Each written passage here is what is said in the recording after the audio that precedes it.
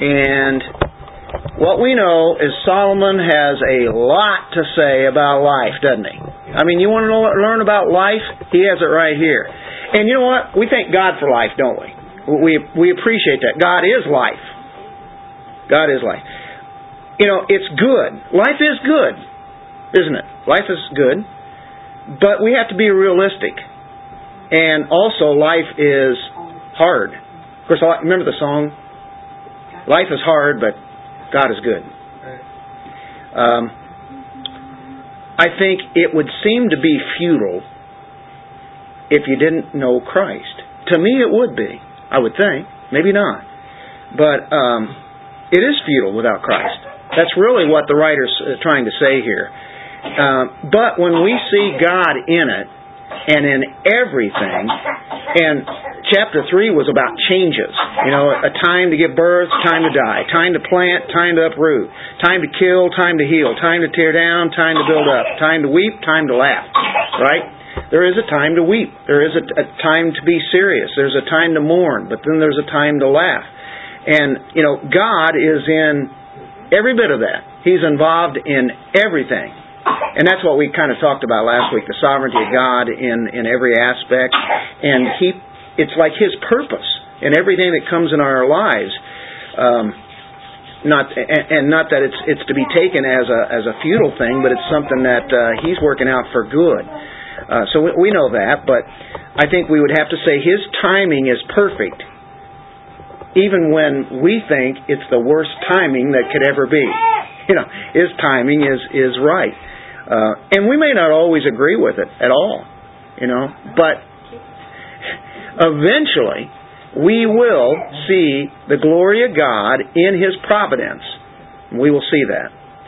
And that's really what I think Solomon is really trying to impress upon our hearts, is that God's providence is moving in everything. He brings the mournful times up to us. He brings also the times of lightheartedness and time to laugh, time to dance, time to sing, those kind of things, right? A time. God is in charge of time.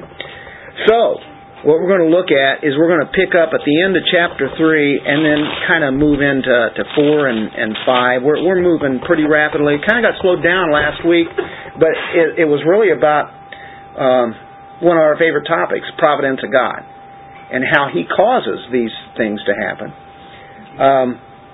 If we pick it up in, I would say, around verse 12, because I think we left off, He has set eternity in their hearts. In verse 12, I know that there is nothing better for them than to rejoice and to do good in one's lifetime. Moreover, that every man who eats and drinks sees good in all his labor. It is the gift of God. I know that everything that God does will remain forever. There is nothing to add to it, and there is nothing to take from it. For God has so worked that men should fear Him.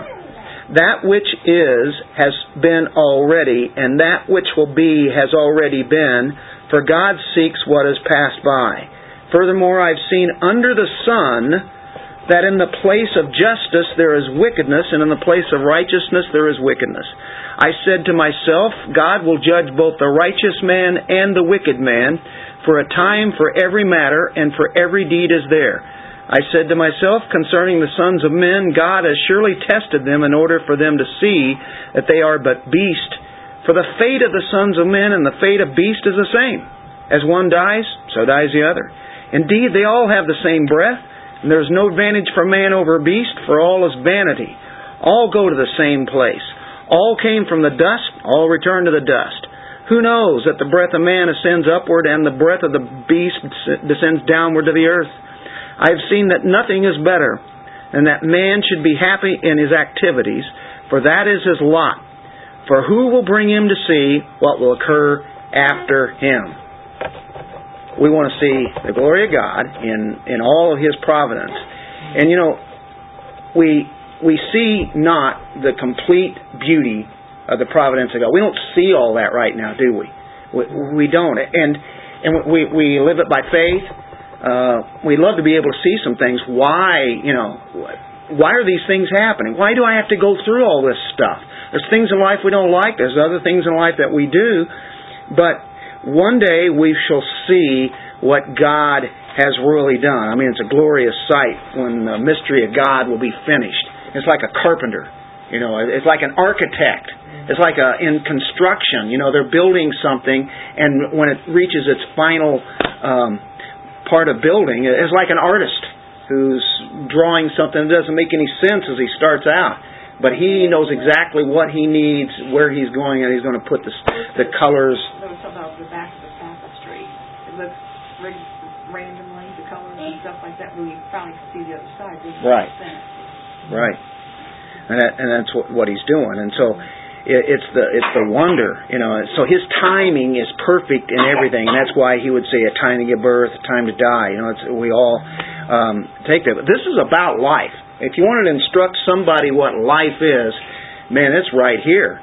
And without Christ, one can't have any idea what's going on. We're just taking it by faith and realizing that God's going to do what He's going to do. So what do we have to do with that? Well, wait with patience. There's going to be a full discovery. But in the meantime, we know that God has gone from the beginning and He's going to take it to the end. And He's already said in one verse that He makes all things beautiful in His time. So everything is done as in creation. When God created it, was done the way that He wanted it. In providence, that's carrying out the life then. He creates and then He provides. Right? He creates, and today He is providing. He's taking care of that. So we shall see it. The end will come, and we'll see that, and God will judge that correctly.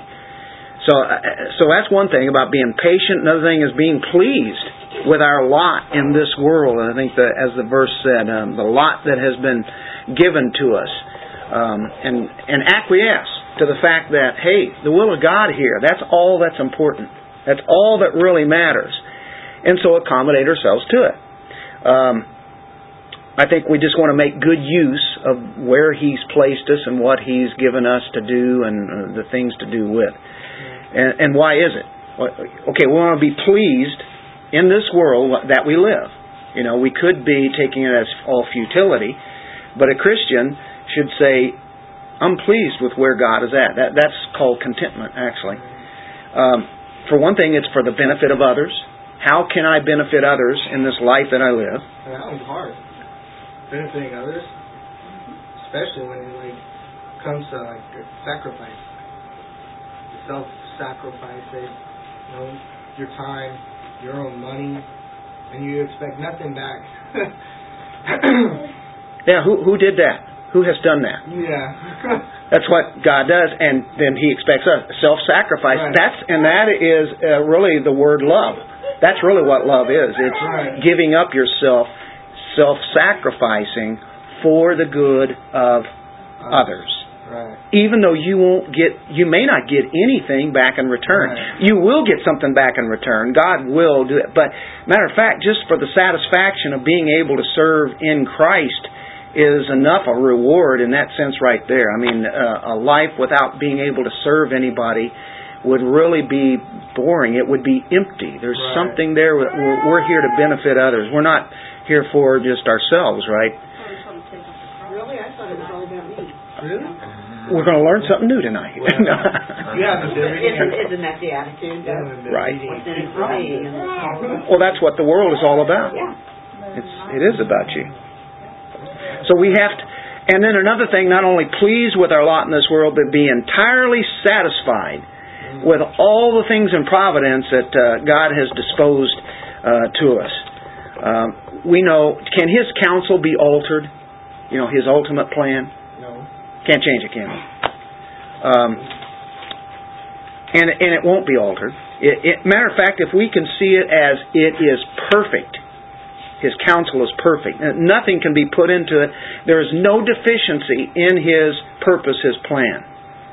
So that's why we have the Word of God. That's why we must study to realize how God is working in our lives and why things aren't going the way that we would always like it. Realize that God is doing something. So when we read and study, we see it. If you read Ecclesiastes, you sure get that answer, don't you? And then, whatever the changes are, and there are plenty of them, we change all the time. God never changes. we change. There has no change befallen us, nor any temptation that's overtaken us, but what is common to man. Right? Right. Okay, now 16 through 22 is dealing with the vanity of man. And he takes the ones who are the rulers, the wicked judges. In verse 16, the ones who are in the place of justice. There are wicked judges. There are good judges. There are really good judges. There was one that just passed away. One of the maybe the most conservative Supreme Court judge that we've had, and we've lost him. And they're not all like that, are they? And we know that it could definitely sway to a liberal end with a liberal president and many liberal people behind him. He will probably try to get a judge in, and that's what he's already stated before he's out of office. And we know what kind of man that would be. That way he will... What's that? He does that, the more people support him. More supporters. That's right. So so when they start ruling from the bench, which they're not supposed to do, they will always have the liberal answer. So they pervert justice, they condemn the righteous, they acquit the wicked, they oppress the widows, the poor, they oppress the unborn, they kill the unborn. Anyway, whenever a mighty man is on the throne, if he's not of God, and he is of injustice and wicked, takes the place of righteousness, and that wickedness will show forth. And so that's the idea. The next section in this chapter is where he talks about animals and mankind, beast and mankind, the vanity of man as being mortal, all turn to dust again. We come from dust, we return to dust. Right. Ashes to ashes, dust to dust, right? That's right. And isn't this just a principle? It's just, everybody knows that, and here it is in Ecclesiastes, and he's saying, animals die, mankind dies, we're mortals. This is a truth. They will return to the dust. There is indeed a difference between man and animals. But basically what he's putting forth here, we know that man is rational, man is, he has an immortal soul, his soul is immortal, that he will have a life after this. The life of God that's in man, that soul will go upward to God. An animal dies and they don't have the soul. It shows that there's a difference there. But anyway, he's really saying like this: man just dies like beasts, and that, we know there's more of an answer to that, but puts forth that. And then the answer to all of this is he ends up chapter 3, two things: keep a clear conscience, live a cheerful life, a joyful life. God says in His Word what? Rejoice. Rejoice always. And again I say, rejoice. And this is the wise man's conclusion. He comes to these sentiments that there's nothing better for a man really than to enjoy the fruit of his labor. So when you take a right view of it, you take it God's perspective, now you're on to something. When we see God in it and see God in all the changes, but yet He's given us this, He's given us that, and we can freely be thanking Him and joyfully using it, and whatever riches that He's given, whatever power He's given, authority, the good that comes out of our families, and the present that we have with the time that we live in, the people that He's given around of us. It's for the good of His fellow man. And so he has a really good, bright view as he closes that chapter up. For a moment it looked like it was really bleak again. But then the clouds get opened back up, the sun shines through, and then he starts chapter 4. And so, what are you guys titling this chapter 4? What was it? What did you have there, Bob? Life's oppressions and inequalities.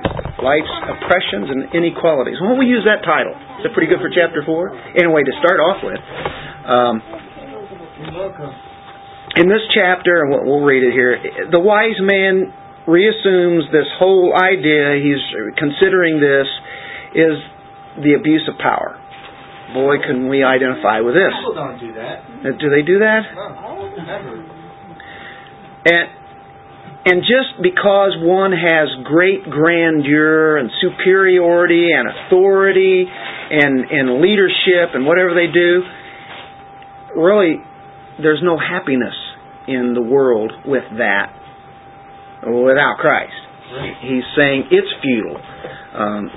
The oppressor, the one who is oppressing, will be judged. If you have a judge and he's judging wickedly, he will be judged.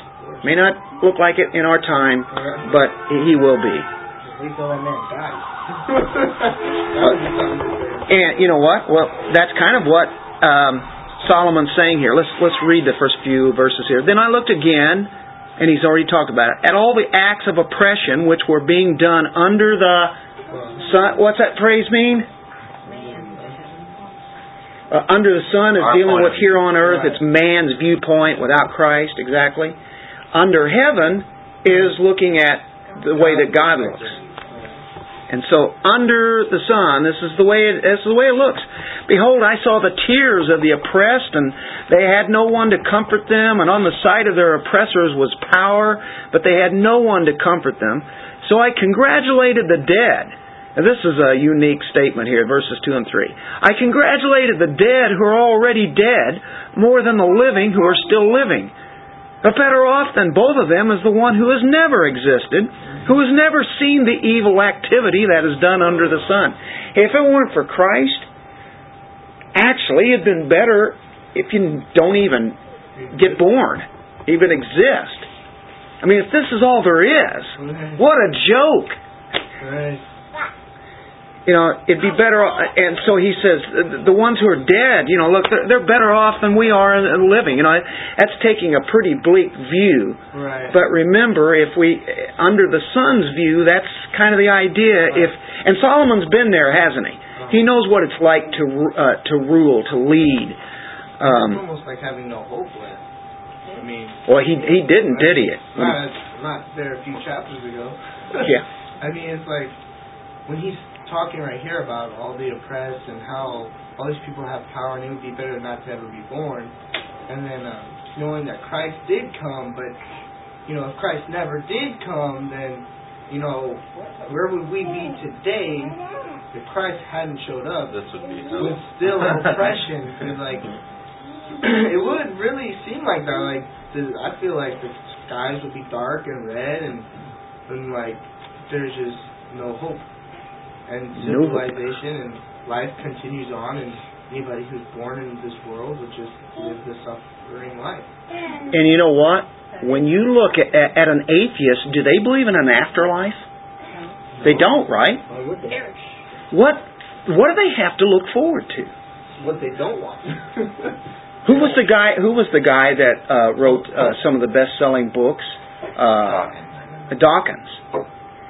And that's the guy that died, right? No. Hutchins. That's it. Okay, Christopher Hutchins. Right. They had the same view. And, you know, they were atheists who attacked Christians. They weren't just atheists who just kind of laid back. They weren't silent. Right. They attacked Christianity with all their might. But you had to wonder, you know, what did he look forward to? He dies and then that's it. And he pronounced so much that there was not a God. And yet you see that you look at the authors. You know, we started off this series of Ecclesiastes with there have been a lot of authors that, especially in the 20th century, who didn't believe in God. They didn't believe in any morals. You could do whatever you wanted to do, and they wanted to be in control of life and do whatever they wanted to do, and control of their death. And sometimes you'd see these same guys that would purport this kind of lifestyle then would do what? Commit suicide. Because they wanted to have control over their death. We got to that point. That is a hopeless view And these are guys that are supposed to have tremendous minds, the thinkers of the world. I think any mind that denies Christ isn't a great mind at all. No. The wise of the world and the Christians have the foolishness of the gospel. Worldly wisdom from the book. Exactly. Shows progress. And 1 Corinthians chapter 1 and 2 talks about that same worldly wisdom versus the foolishness of the gospel, which that's all in quotes. That's how they view it. It's totally upside down. Anyway, Solomon's grieved by this. I think he has a really tender soul, a real large heart. The afflictions that came on the afflicted, he knew how people were treated, and he mentions it over and over through Ecclesiastes. It's not that he did that with people. He saw that these people treated people with much oppression, and then the might and the power always prevailed. It didn't look like there was any hope for anybody. I think blessed is he that considers the poor. Blessed are the poor, right? How about the ones who consider it? And so he mentions in the first verse, "Behold, I saw the tears of the oppressed. They had no one to comfort them. And on the side of their oppressors was power. They had no one to comfort them." There was no hope. It was that bleak. So the tears were actually there, tears of the oppressed. And so therefore you can think, blessed are the ones who mourn. Blessed are the poor. When Jesus comes on the scene, many of the people were oppressed. And we know that there is hope beyond that. But they wept, they needed comfort, there was nobody there to do that, nobody in a friendly office to come along and offer them out of the situation. Here's a high five. Yeah, that's all you get. Powerful. These leaders would crush, they would just power over them and mow them over. And yet they had the power to deliver them out of that, and they didn't. Verses 2 and 3, here's the temptations of that kind of condition. You start thinking, well, it'd be better off just to be dead. Even despise life, to hate life. That's where those kind of things can take them. And being happy when the fact that whenever life comes to its end, I'll be glad it's over. Death was more appealing. What a sad situation. And that's where one who even is thinking at all, who does not have Christ, comes to this situation. They're not happy people. And then, of course, it says you'd even be happier if you were never born. Earthly life had become so disheartened as to make non-existence preferable. That's a terrible, dark, without hope view, isn't it? And so the people of the world who are highly oppressed, that is a kind of a view that they can be driven to. And they see death all around them. And they realize that they're next. At the end of verse 3, it has 3 more words again that we're familiar with. Under the sun. So if you view it without the answer, without hope, that's what you come up to. We're not offering vanity here, are we? We see the hope, but think how a man thinks without truth. Verse 4 through 6 deals kind of labor, business. I have seen that every labor and every skill which is done is a result of rivalry between a man and his neighbor. This too is vanity and striving after wind. The fool folds his hands, consumes his own flesh. One hand full of rest is better than 2 fists full of labor and striving after wind. So you get into verse 4. If one is successful, he will suffer actually from mankind, because they will take a look at him and they will condemn him, despise him, have a grudge on him. Yeah, because he's skilled, he's good. Right. Like star athletes in school. A lot of people think, I want to be a star athlete. But if you're not a star athlete and you're not even in sports, all you hear is how people don't like them because, they get all the attention, they're so good. blah blah blah. Anything wrong they do is like made, and people are just waiting for them to mess up. Right. People don't want to see people succeed.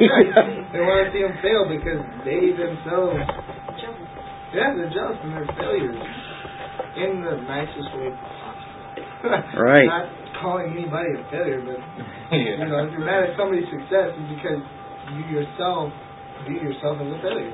Yeah. Feelings of shortcomings. Right. Yeah. Rivalry between a man and his neighbor. You know, see, so when one is even doing good, it gets ill will. There's little comfort to be expected by the wise person here. The fool does ill will for himself because in verse 5, the fool, here's the guy that labors and puts all this effort into it. Mm-hmm. Then you have another guy who doesn't do anything, folds his hands. And it has an interesting phrase, consumes his own flesh. He destroys himself. He's an idle person. He self-torments. He's never satisfied. He won't work for himself. He's in want. He's in poverty. His envy eats up his spirit. The envy that he would have that others have, it's rottenness to his bones. So you have one guy over here laboring hard, and he's not satisfied, and got another guy that doesn't work, doesn't do anything, and so he's consumed by his own flesh. And so it's like taking it to the extremes, and I got the word balance there. Where's the only balance that you ever find is through truth. That's where it's always found. 7 through 12 is this old adage, which all of this is not new to us, is it? These are basic principles. Not always in every case will it seem to pan out for everybody, because you can see some people who are successful and they're doing real well. They don't know God, but everything's going good. As a matter of fact, they're even happy with life. You see that occasionally, but somewhere along the line, that's not always going to be the case. Right. They will come to some kind of truth. Something will hit. 7 through 12 is vanity of having much, wanting more. Ask any millionaire what they want after they get their first million. Another million? Wow. I can take this million and make $1 million. Just win the Super Bowl next year. That's it. That's right. They're already talking. You got it. That's exactly it. They worked all that hard. They reached it, and for a few moments, it's really good, and then it's like, oh, we got to go back at it. Right. We got to do all these games. Got to start the Royals. I had so much fun watching them through the World Series, and that was great. But I knew as soon as they won it, it's like, you know what? Next year it's going to be that much harder to get back to where they were at, because everybody's going to gun for them, and they get a little prideful. Yeah. It always happens. Exactly. Anyway, the vanity of having much and wanting more. What do we have here? Let's pick it up, verse 7. Then I looked again at vanity. That seems to be the key word, right? The emptiness under the sun. There was a certain man without a dependent, having neither a son nor a brother, yet there was no end to all his labor. Indeed, his eyes were not satisfied with riches, and he never asked, and for whom I am laboring and depriving myself of pleasure. This too is vanity, and it's a grievous task. So, in those verses there, it's talking about this guy is really selfish. He lives for himself. Matter of fact, he probably even lives alone there. He's a slave to his business. Who knows how many hours he puts in? It could be 16 hours a day, if more. Go for it. Go for it, right? Find out how this will get you. He's not satisfied with the riches. He doesn't have anybody else with him there. And so whenever he finishes one work, he goes to another. He rises up early and he sits up late, wondering how he can get his next $1 billion or whatever. He toils night and day, and there's no end to what he labors for. I think it's Scrooge. About this. Oh, yeah?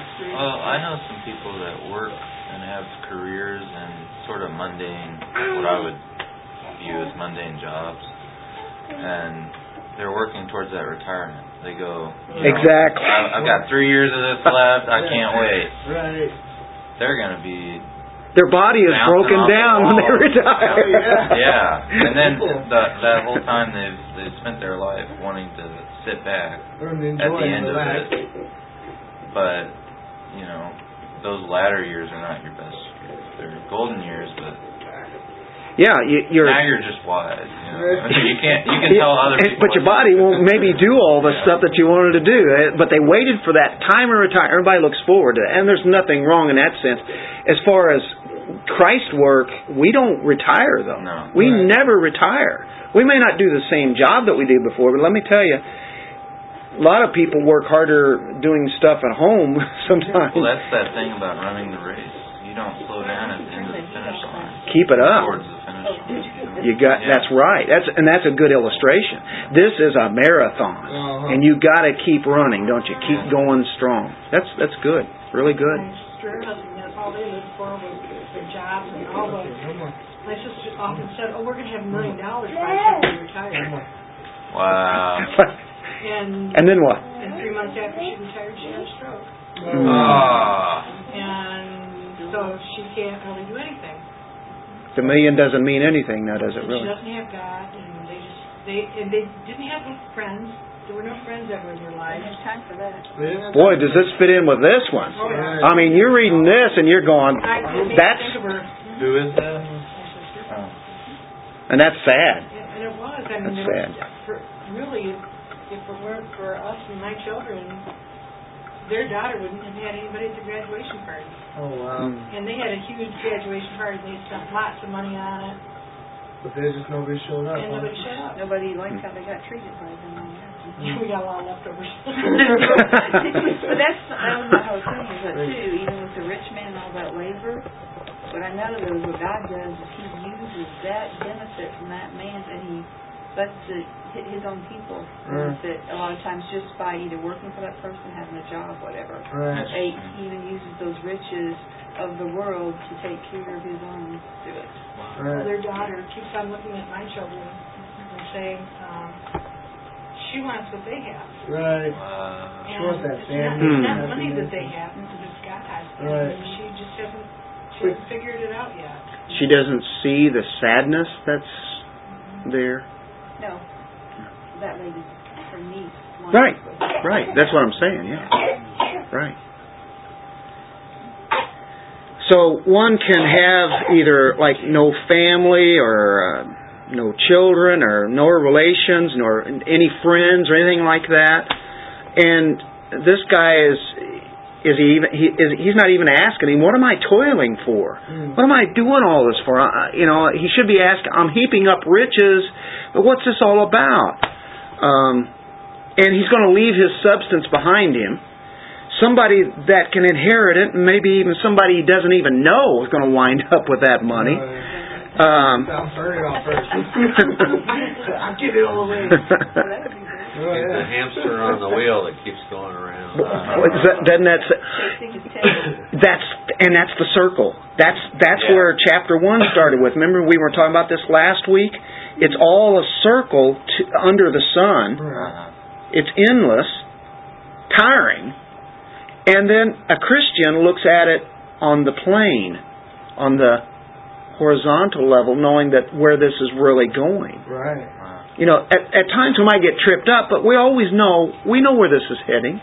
Kind of a fun ride. It is. It's exciting. I mean, it's like, I guess when I sit back and I see like the people I work with, and I hear about all the kind of things that they go through and the decisions that they've made, and I'm just like, ooh, like, guys, do you really not know that most of that is your fault? Like, you could have avoided all that, if you had done what was right, but because you don't know what's right and think what you know is right, there's nothing I can say to you that's going to make you think otherwise. But it's like as that same opportunity and those same events hit me, it's just kind of like I go through the struggle, I go through like a lot of wondering, is God with me in this moment? And I come back and I'm like, of course He is. And, I got the ups and downs. And then when it's like nice and smooth, I'm like, that wasn't so bad. That's the thing is, the things that you go through in life, the hard times, they don't seem as hard as what those people are telling you about because you have God, and you don't perceive it that way, and you don't feel that way about it. Right. You've gone through the same thing that they've gone through, but you don't react the same. That's right. Is she eating that? No, she's just going to pick some grapes. Well, I got that. Right. Just checking it out. She's okay. So you got this man in this situation, and he doesn't even really see the folly of it all, really. But then you got 9 through 12. Everybody's kind of familiar with this section. It's how good it is to have people around, family, friends, to fellowship with other believers. How blessed are you when you have people around you? And boom, you shift into this. He's talking about the rich guy who lives for himself and basically is by himself. And that's what he lives for. He doesn't have anybody else, no outlets. 2 are better than 1 because they have a good return for their labor. For if either of them falls, the one will lift up his companion. But woe to the one who falls when there's not another to lift him up. Furthermore, if 2 lie down together, they keep warm. But how can one be warm alone? And if one can overpower him who is alone, 2 can resist him. A cord of 3 strands is not quickly torn apart. So he's saying all the joy and the benefits that you have to have friends, family, to be able to share with other people. So he's talking about a social life there. And what a difference it is between the other guy who lives for his money. So he's stating something that's so simple. Life is better with companionship than it is to work and work and work and no friends. Benefits are incredible when when you have Christian friends to visit you, to edify you, to comfort you, to be able to just communicate. There is nothing like it, is there? You know? And even unbelievers, they get together with family. That's still, important. That's a gift that God has given. But when you have family that are people who believe in Christ, there's nothing sweeter, is there? Right. It really is. We spend hours talking just about the Lord. We have so many things in common, don't we? And it's all about the Lord. Yeah, it's always nice, It certainly is. And when somebody's down, somebody can come along and help pick them up. Those kind of things are we need each other. That so says it. Who does that one? Is that Saint Israel, isn't it? Yeah. Well, he just took it right out of Ecclesiastes, didn't he? 13 through 16. Now he's going to talk about the vanity of a kingly state, all the dignity they have. A poor yet wise lad is better than an old and foolish king who no longer knows how to receive instruction. For he has come out of prison to become king, even though he was born poor in his kingdom. I have seen all the living under the sun throng to the side of the second lad who replaces him. There's no end to all the people, to all who were before them, and even the ones who will come later will not be happy with him, for this too is vanity and striving after wind. So that one upcoming upstart that's going to be the next king that does become king, and he'll have a following, and then all of a sudden they'll drop off. Anyway, it's vanity. The popularity of kings, it's short-lived. Popularity of leaders, short-lived. Anyway, we have one more chapter. Boom. Hey, we got time. This is I don't know why I did vanity of the world here. All of this could be that, I guess. But he starts off with a relationship with God at the temple. Guard your steps as you go to the house of God, and draw near to listen, rather than to offer the sacrifice of fools, for they do not know they are doing evil. Do not be hasty in word or impulsive in thought to bring up a matter in the presence of God. For God is in heaven and you are on the earth. Well, that puts it up to the right perspective. God's in heaven and we're here. Our Father who art in heaven, right? And I'm here. God's in heaven, you are on earth. Therefore, let your words be few. There was a song called that. Let my words be few. For the dream comes through much effort, and the voice of a fool through many words. He's talking about, this is the temple that actually Solomon built. He's the one that built the temple. There was David. David wasn't allowed to build the temple. Solomon was. A grand temple it was. It was awesome. And to approach God, to approach Him with reverence, draw near to listen. There was sacrifices going on by people, but their hearts weren't right? To sacrifice is really one who is bringing the right kind of sacrifice, and his heart is there. And he says, don't be hasty in word. Don't rush into saying things before, when you come up in the presence of God, we want to come up to Him like He's the King of the universe. And yet He gives us access. He's talking about being serious, taking care when we do that. Be cautious, be considerate, and let your words be few. It's talking about vain repetitions. Right. Jesus warned about that, didn't He? Like the Pharisees would say things over and over. Be a lot of speaking in prayer. There'd be a lot of words, but it's the same thing over and over and over. Money, money, money, money, money, money. Money, money, more money. Just give me money and power and money and mantra. Yep. Yes. Amen. Here's vows or promises. When you make a vow to God, do not be late in paying it. It says if you make a vow, we're never told to ever make a vow, but if you do, then come clean with it. And He says, don't be late in it. He takes no delight in fools. Pay what you vow. It is better that you should not vow than that you should vow and not repay. That always reminds me of Burt Reynolds in that one movie that somehow he was out on the ocean and he fell off a boat, I don't remember exactly, and there he is, he's trying to swim back to shore and it's a long way away. He's praying to God. Does anybody ever remember that movie? Yeah. What's it called? Huh? Smokey and the Bandit? No. No, but I can't remember what it's called, but yeah. But he went up and committed suicide, and he went up to kill himself in his sorrow. And then he winds up what? And that was when he wants to make a deal with God. Right, makes a deal with God, and he winds up getting all the way, there back. And it's kind of funny how quick that drops as soon as you're safe, right? Isn't that funny?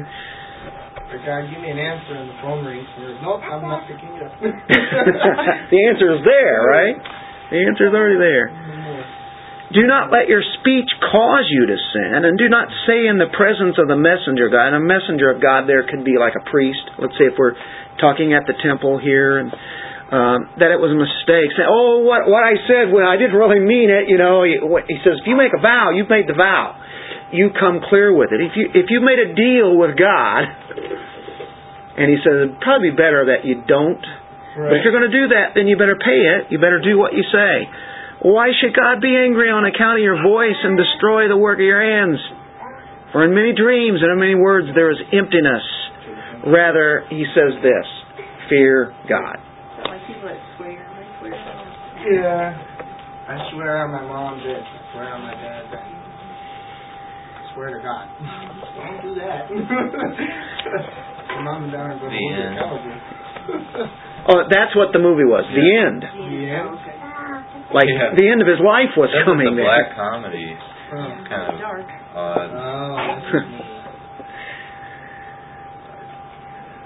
Verse 8, if you see oppression, here we go, of the poor and denial of justice and righteousness in the province, do not be shocked at the sight for one. Official watches over another. Remember, a judge will watch over another judge. They're watching over, and the thing is, there will be higher officials over them. After all, a king who cultivates the field is an advantage to the land.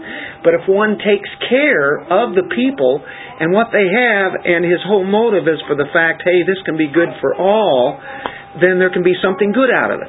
But evidently the kings, the judges, they were all oppressors. Nothing new under the sun, is there? What's going on in our government? All right, 9 through 17, we're going to read it and we're going to be done. We're just going to kind of go through it. The love of money is never satisfied. We know this. He comes right back to this subject again. He keeps coming back to oppression, keeps talking about the money. These are the things that consume this world. Here we go. He who loves money will not be satisfied with money. Boy, right there says it all. Oh, yeah. Enough said. Go back into it. Enough said. Nor he who loves abundance with its income. This too is vanity. When good things increase, those who consume them increase. So what is advantage to their owners except to look on? The sleep of the working man is pleasant, whether he eats little or much, but the full stomach of the rich man does not allow him to sleep. He can't sleep. Once more, there's a grievous evil which I have seen under the sun, riches being hoarded by their owner to his hurt. When those riches were lost through a bad investment, and he had fathered a son, then there was nothing to support him. As he had come naked from his mother's womb, so will he return as he came. He will take nothing from the fruit of his labor that he can carry in his hand. He can't take a U-Haul and have it behind the hearse as he's going to be buried. It goes with him, right? This also is a grievous evil. Exactly as a man is born, thus will he die. So what's his advantage to him who toils for the wind? Throughout his life he also eats in darkness with great vexation, sickness and anger. And I like this last part, and here's how we end, 18 through 20. Here's what I have seen to be good and fitting to eat, to drink, to enjoy oneself and one's labor, in which he toils under the sun while you're on the earth, during the few years of his life, which God has given him. For this is his reward. Enjoy what you have. The things that are basic, enjoy that.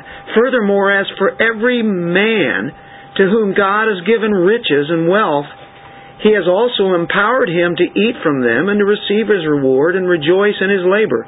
This is the gift of God. He said this before. As a matter of fact, I think we kind of started this out today. For he will not often consider the years of his life, because God keeps him occupied with the gladness of his heart. For those who consider that God is the source of wealth, there are pleasures, there are riches, there are blessings, and we have the ability to enjoy them. Think about how much God has given us. We have been blessed. We are wealthy. We are more than wealthy. And compare it, if you want to, compare it with the rest of the world. Compare it with thousands of years of mankind and think what we have now. And we have so much to be praising God about. Grateful, thanksgiving. We tend to think of how much we don't have, and that's not the way to look at it. He says, enjoy what you've been given. That's a good positive note to end it with, isn't it? Mm-hmm. I get this Christmas catalog every year where you can buy stuff for people in impoverished countries, and things that they ask for, like some of them are farm animals so they can get milk and eggs and stuff like that. Bed nets to protect from mosquitoes. Those kind of things that they're so thankful for, and here we're wanting BMWs and, a bigger, better this and that, and they want bed nets. A kid wants a box of crayons, It's like, we don't know how good we have it. Yeah. No kidding. I think Solomon pretty well says it to our American way of life. Wow. It's pretty cutting, isn't it? But we're thankful for the time that God has put us in. It's not by accident. You live on this earth and who you were born to and where you live right now and what you do. It's not by accident. God is good in all that. He's worthy to be praised. Let's pray. Father, thank you for this time. And there is a time for everything. Thank you that we have a time for Bible study. Thank you for a time that your people just kind of get together and we edify each other just by looking at your Word and having us sit at your feet. Thankful, Lord, that we can get a right attitude. Help us to have that the rest of this week as we think about what Solomon is warning us of and also telling us the benefits that we have so much. In Jesus' name, amen. My sister Marion, she actually came to